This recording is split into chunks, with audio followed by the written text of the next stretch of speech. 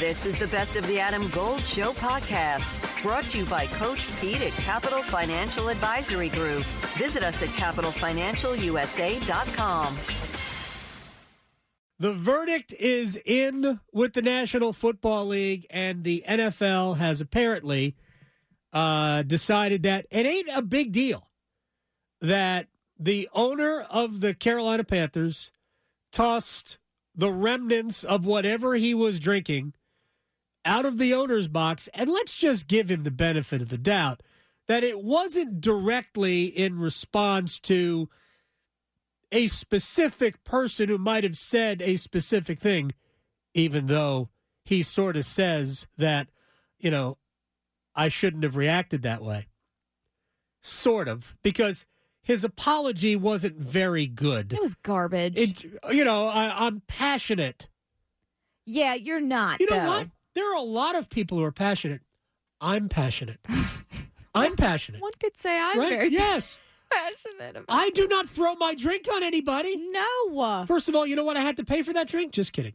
Well, it's real, though. So I want to bring up David Fleming, who writes for ESPN, who just tweeted this out 20 minutes ago, because I think it speaks to what we've been talking about. The petty, small-minded, non-apology apology was Tepper tossing another drink on Panthers fans, and the fine was the NFL laughing while he did it. So the $300,000 fine that the NFL levied on David Tepper for throwing the drink amounts to, for a man who's worth $20.6 billion, a fine of $1.77. Wow. Okay.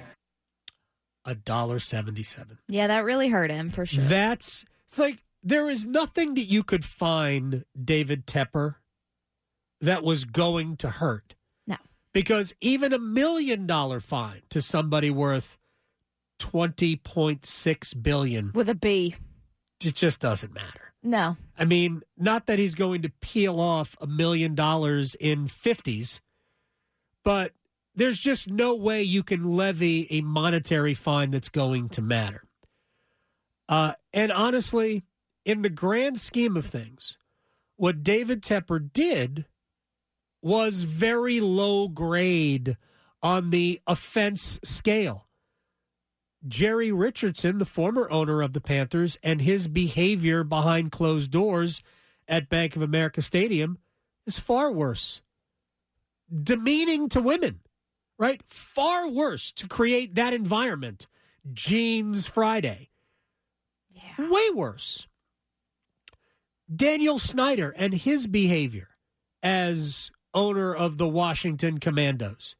Way worse. Definitely. Than anything David Tepper has done. Except here's where the NFL misses. You've got a guy who has already shown himself to lack accountability for the state of his own franchise. And then, after doing that, waits 2 days, waits for the NFL to issue whatever fine they did, and then issues that it's not even an apology. There is no apology. It's an excuse. It is. Oh, I'm passionate. Like I said yesterday, I'm waiting for somebody to apologize for him, and as it turned out, he did. Yeah. Because you have to be the biggest sycophant in the world to even try to couch that in, well, it just shows how passionate he is about the Panthers.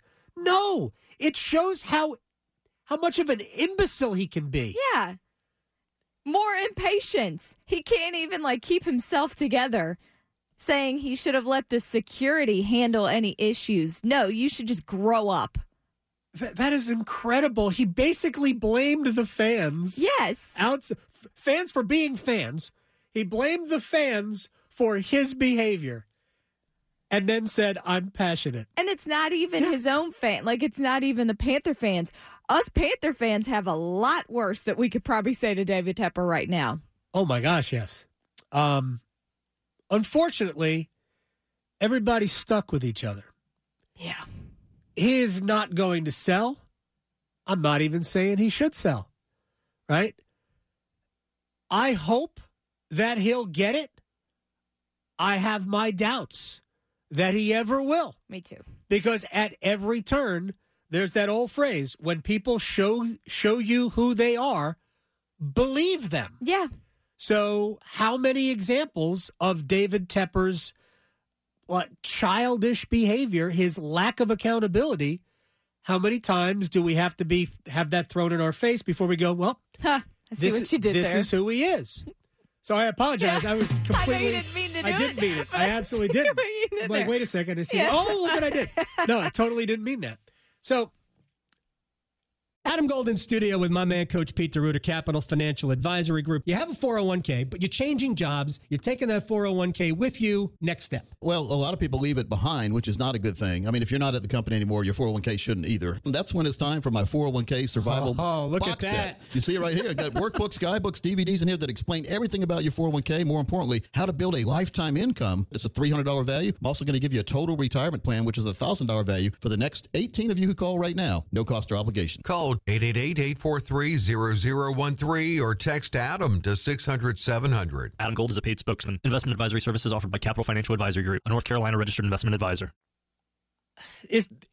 Well, and also to fix a problem, you have to acknowledge it. And he does not see that he is the problem, that he is the reason that all of this is a mess. And so he's never going to acknowledge and fix his problem in all of this.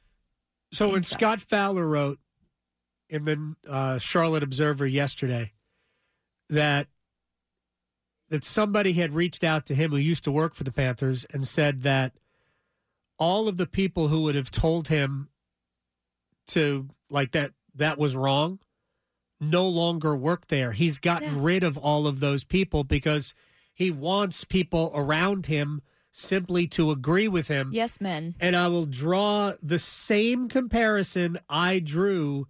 We talked about this months ago. David Tepper and Tom Dundon became owners at the same time. And the biggest difference between the two, other than Tom Dundon wishes he had $26 billion.